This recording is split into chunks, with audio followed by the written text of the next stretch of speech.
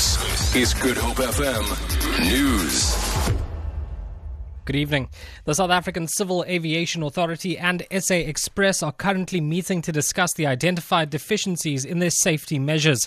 All 26 SA Express aircraft throughout the country have been grounded due to a series of non-compliant safety issues. Recent inspections and audits on the airline's operations have pointed to inefficient safety monitoring systems. CAA spokesperson Simon Segwabe says the suspension is a precautionary measure. They were required to provide us a corrective action plan on the 29th of April, which is yesterday. The company indeed provided the corrective action plan. However, during our review of the corrective action plan, we found their response to be inadequate. We therefore had to suspend their operation until they provide us with the corrective action plan that adequately addressed the deficiencies that we had noted. One of the stranded passengers, Lindiso Manelo, says the airline has been giving them the runaround.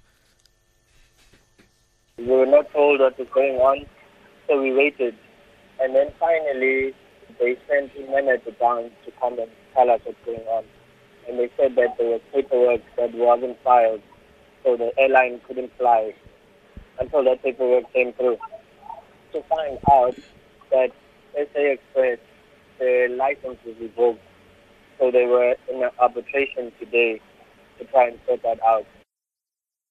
SA Express has appealed to their customers for patience. The airline says it is making contingency plans where possible. Some passengers have already been moved to other airlines. Customers have been advised to go to SA Express ticket sales offices at various airports for assistance. EFF leader Julius Malema has told a capacity crowd at Soweto's Orlando Stadium that the party has ended the corruption around Nkandla. Malema is launching the EFF's election manifesto at the stadium. The EFF recently won its case in the Constitutional Court to force President Jacob Zuma to pay part of the money for upgrades to his Nkandla home.